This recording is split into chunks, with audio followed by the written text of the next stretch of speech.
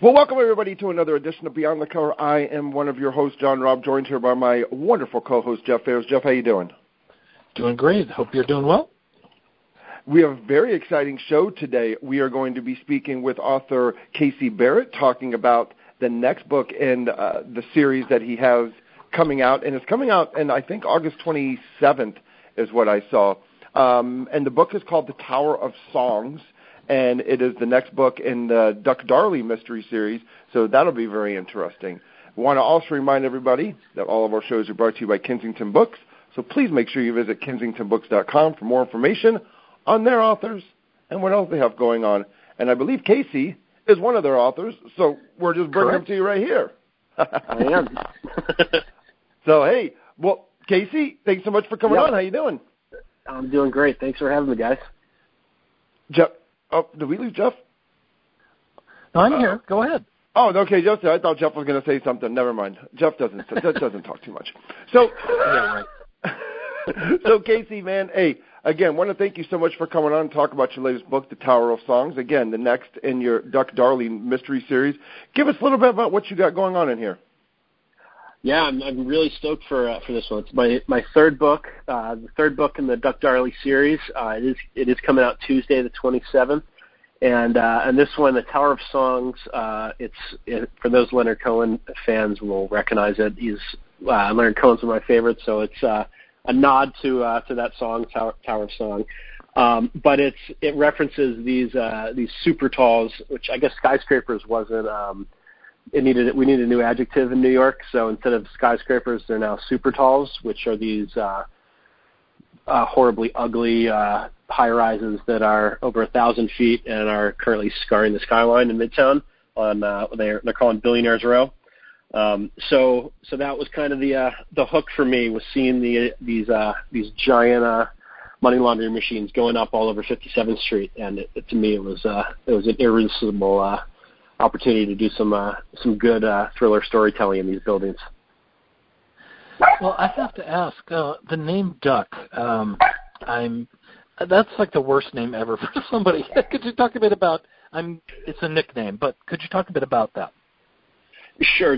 So Duck got his nickname. It's actually, I think even though it's probably not the best nickname just because it rhymes with fuck. So I'm sure he got that plenty growing up. But hey, I'm not saying there's nothing wrong with that.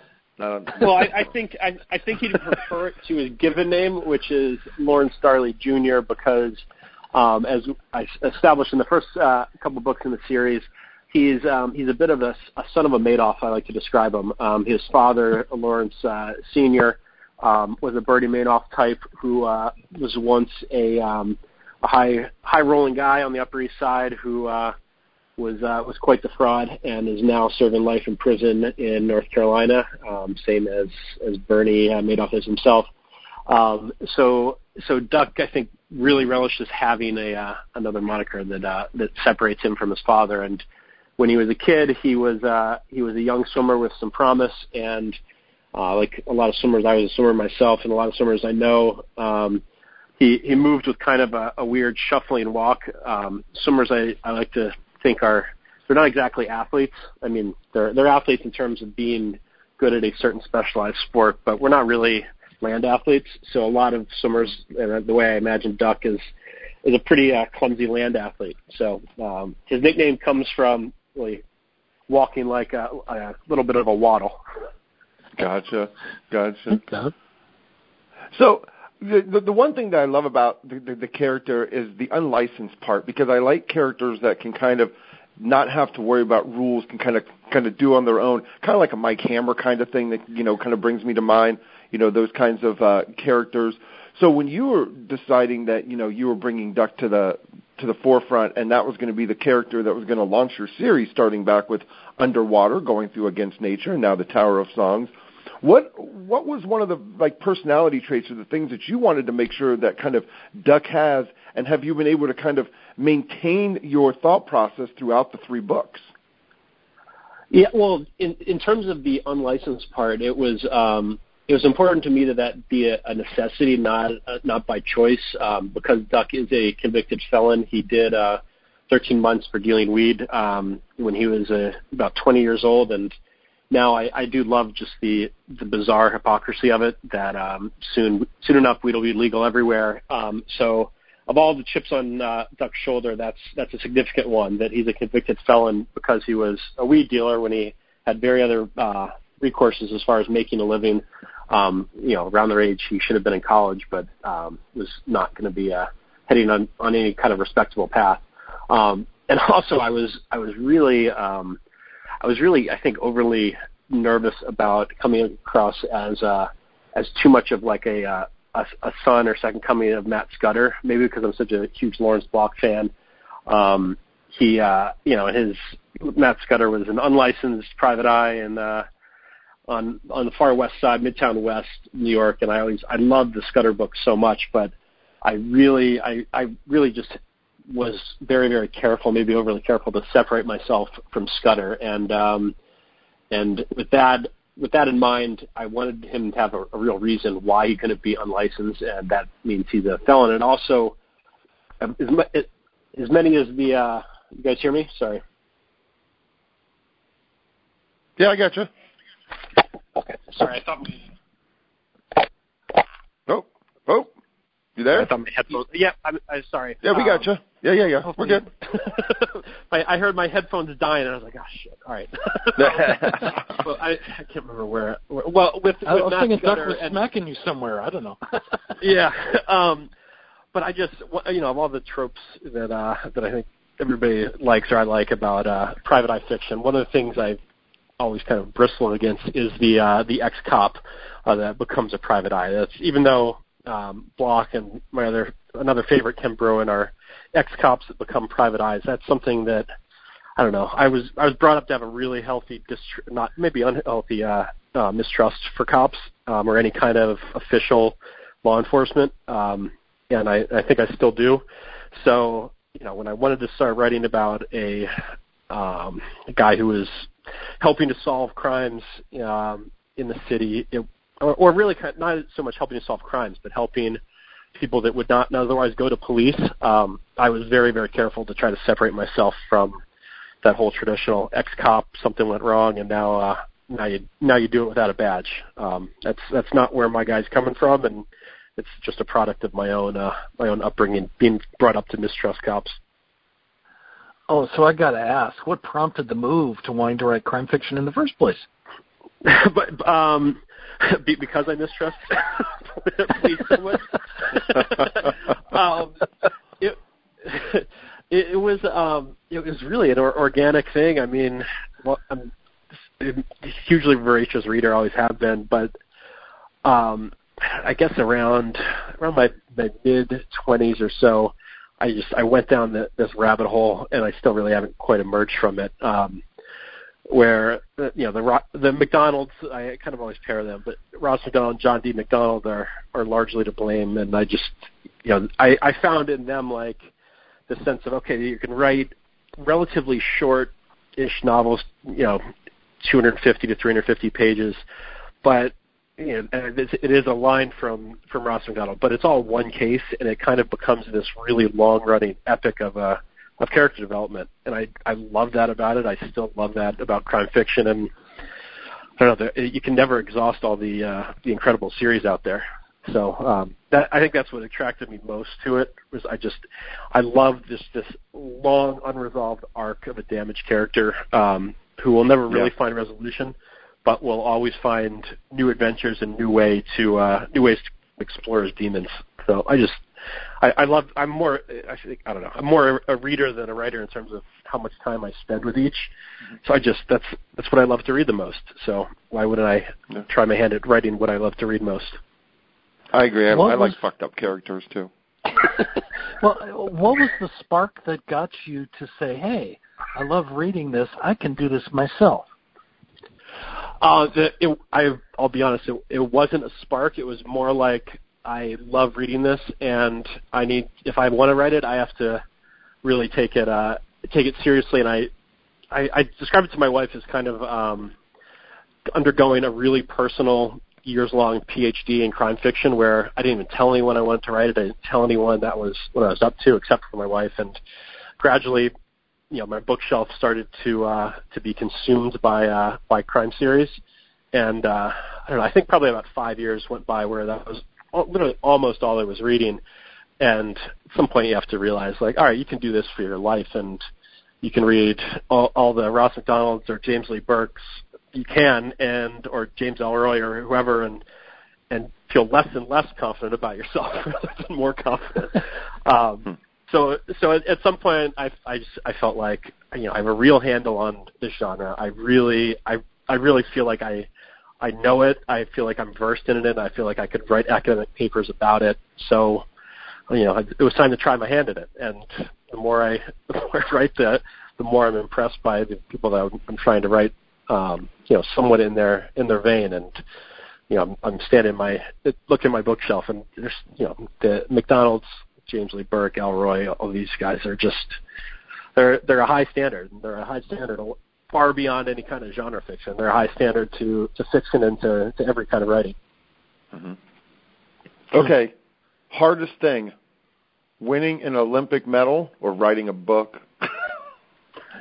Well, I think writing a book is a lot more democratic in terms of if you need some chops, but you can not anyone can approach it, but there's a lot more people that can approach it, and if you put in the time and you put in the homework and you get through writing it, you can do it.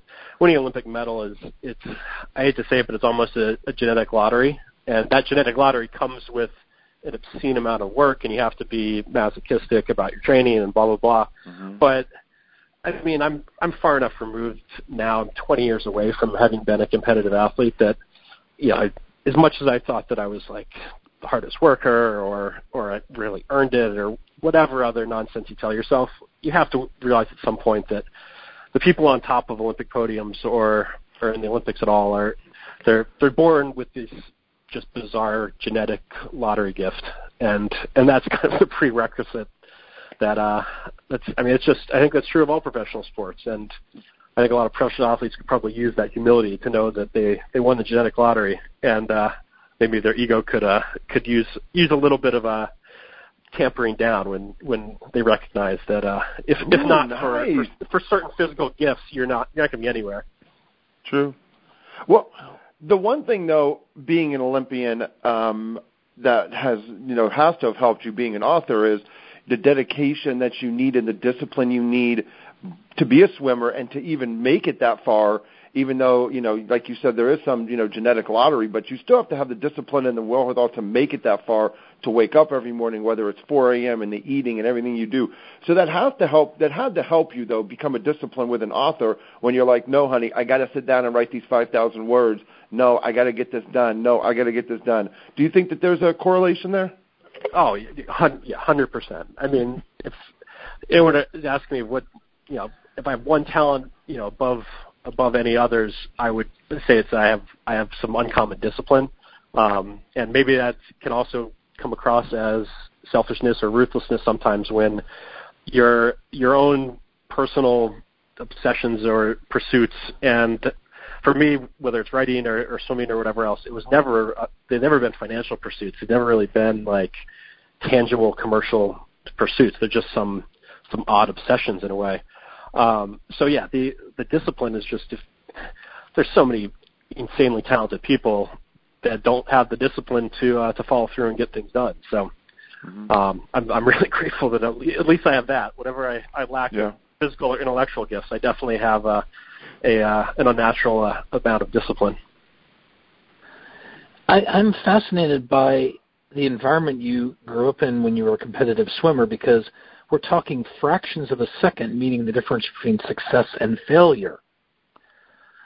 And I wonder if you could talk a bit about that and relate it to when you were ready to start your publishing journey, going out, getting an agent and things like that. Can you draw a line between those two? Yeah, I mean, in both pursuits, I think you learn how to absorb failure, and failure becomes kind of a standard part of your upbringing and part of your expectations, where you don't get Well, you do. You do get. I was going to say you don't get devastated by failure, but you do. You absolutely do. But you learn, you learn how to keep your ego intact despite it. But it's. I was thinking about it this morning because there's something in the New York Times on Michael Phelps and how he's apparently incredibly against all odds well adjusted and has found some stability in his life after being the most successful Olympian in history, but also really being a basket case in terms of mental health, and which he's freely admitted. And I grew up on the same team as the Phelps family. I was very, very close to his oldest sister, and I kind of came up the exact same way in the exact same environment. So the lack of mental health around really elite, overachieving swimmers like that, and I guess it's all athletes, but swimmers, just because of the sensory deprivation, they're kind of notably insane. So I just read that story on Phelps in the Times today, and I just I couldn't help but reminisce a little bit because his kind of loony mental health challenged upbringing in Baltimore it served him very, very well to become the greatest Olympian ever. But it's almost more impressive when somebody like that comes out the other end and actually, by all accounts, seemingly has this stable, healthy, great family life. Which I know an awful lot of former athletes that is not the case. And right. Addiction looms large. Mental health is a challenge, and these things they don't go away easily, and they don't get fixed easily. Yeah. So is writing therapy for you? Oh, totally. Yeah. If you ask my wife, my two forms of therapy are writing fiction and my dog Walter, who is my emotional support animal. I guess it's not official yet, but I got one of those bogus cards off the internet that says he is. So. Oh, cool. Well, then, hey, the internet doesn't lie. Of course. I mean, I checked yes when it said I have a doctor. So that Yeah. And they sent me a laminated card that says it must be true. So. Mm-hmm. Now, before you kind of got into crime fiction, how close maybe were you, or did you maybe want to get away instead of doing, of course, what you could have done would have been like a murder mystery series wrapped around, swimming or wrapped around sports in that way? Did you just want to get away from that, and that's kind of why you went more in this crime fiction kind of way instead of doing what could have been just like a nice, easy little thing? I think that's something I'm trying more and more to move away from now. I mean, my first book is called Underwater, and it really does go to a lot of it explores the sexual abuse inherent in a lot of competitive swimming environments. So that's something that I did tap definitely early on, and part of it was maybe a little bit mercenary of me, or just having the rational knowledge that, look, I have somewhat of a unique biography as far as someone that's writing crime fiction. So I needed to sell myself, and I had an instinct that tapping that world that I knew in a really, really deep and sometimes disturbed way was something that, the first two books did not really require a lot of outside research, just because I knew the terrain so intimately. And this new one it was by far the most fun for me to write because it required me to get outside myself and really do some research and reporting. I mean, I was a journalism major who I don't really use that intellectual muscle anymore as far as reporting and interviewing people and asking questions, and it feels good to use it. So it was really fun to be able to do some honest reporting about the super talls, this insane kind of big scale corruption that goes on in these 1,000-foot towers that are empty 99% of the time. I mean, it's just a subject that it's so far outside my experience, but it's something that I don't know what really sparked it, but I'm so fascinated by it, and it's just in plain sight. You can look out any window almost anywhere in Manhattan. You can see the top of these things anywhere. Yeah. Right. Do you think then, since this book, like you said, was a lot more research, you were a lot more into that way, that readers will notice a little different Casey Barrett writer from Underwater and Against Nature to The Tower of Songs? Like, do you think that, do you see a progression in your writing from that standpoint? Yeah, I hope so. I mean, the idea is to get better every time you release something new, and I definitely I'm most proud of this one. I think it's the best thing I've written, and I think a product of that is one, you just you have two under your belt and you feel a little bit more confident. But the other thing was, I did some honest to goodness homework, and I was writing outside myself as far as I really wasn't tapping into personal experience in any way, certainly as compared to the first two books. And I don't mean to criticize this first two. I'm really proud of them. But this third one feels like I just got outside of myself and took a step forward in a way that I'm stoked about. Hope other people see it as well. Cool. That's cool. That is very cool. Yeah. One of the characters I adore is Cass and her relationship with Duck. I'm wondering if you could talk a bit about Cass. Yeah, she's my favorite character. I can see that. Yeah, it's easy to pinpoint her just because her day job, so to speak, is as a dominatrix. So immediately, once you throw that kind of provocative alternative lifestyle out there, that's all people think about. But in her, this is going to sound maybe a little bit bizarre the way she was kind of inspired in my head, but I was a huge Encyclopedia Brown fan when I was a kid. Loved him. Oh my God, I loved Encyclopedia Brown. Right. So yeah. Sally Kimball. I did Sally as well, Kimball but I don't think dominatrix. Well, but Sally Kimball was the one that was sticking up for Encyclopedia, and she was like the smarter, tougher partner. So right. So Cass's last name is Kimball. It's a nod to Sally Kimball, and I didn't mean to so overtly sexualize her profession and her appearance, but I think of her as Sally Kimball grown up, and Duck is a supremely twisted alcoholic version of Encyclopedia Brown, I guess. Nice. I love it. So, Casey, where's the best place for everyone to find out about your work? Where's your social media and everything? So my social media is really, in terms of day-to-day use, is limited to my Instagram, but I am on my Instagram, Casey Barrett Books, all the time, and I do post frequently there. I technically have a Twitter and Facebook, but I can't say I've been on it any time in recent memory. So it's Instagram. It's my email, which I will always reply to. It's Casey@ImagineSwimming.com, which is also on my website, and my site is CaseyBarrettBooks.com. Beautiful. Hey, man, this has been a pleasure to speak with you. And so cool you got Bob Costas to blurb the book. I mean, that's pretty cool, too. That was nice of him. That was really nice of him. I appreciate it. And little did you know that a little-known author blurbed your first book, Underwater, and you had no idea that he was going to be as big as he was. So you need to put that one on the next one, but Adrian McKenty. I mean, is there a cooler story in fiction than Adrian McKenty right now? Well, just to let you know, we interviewed Adrian.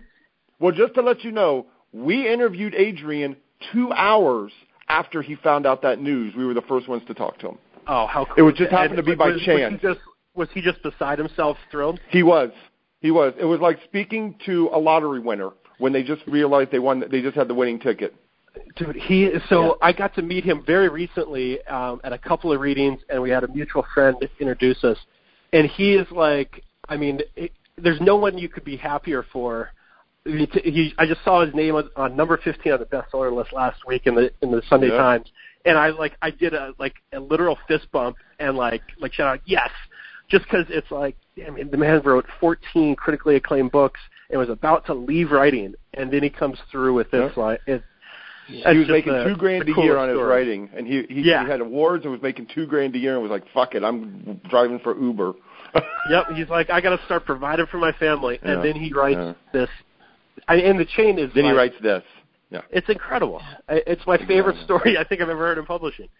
Yeah. Hey, man, well, we want to thank you so much for coming on. It's been a pleasure.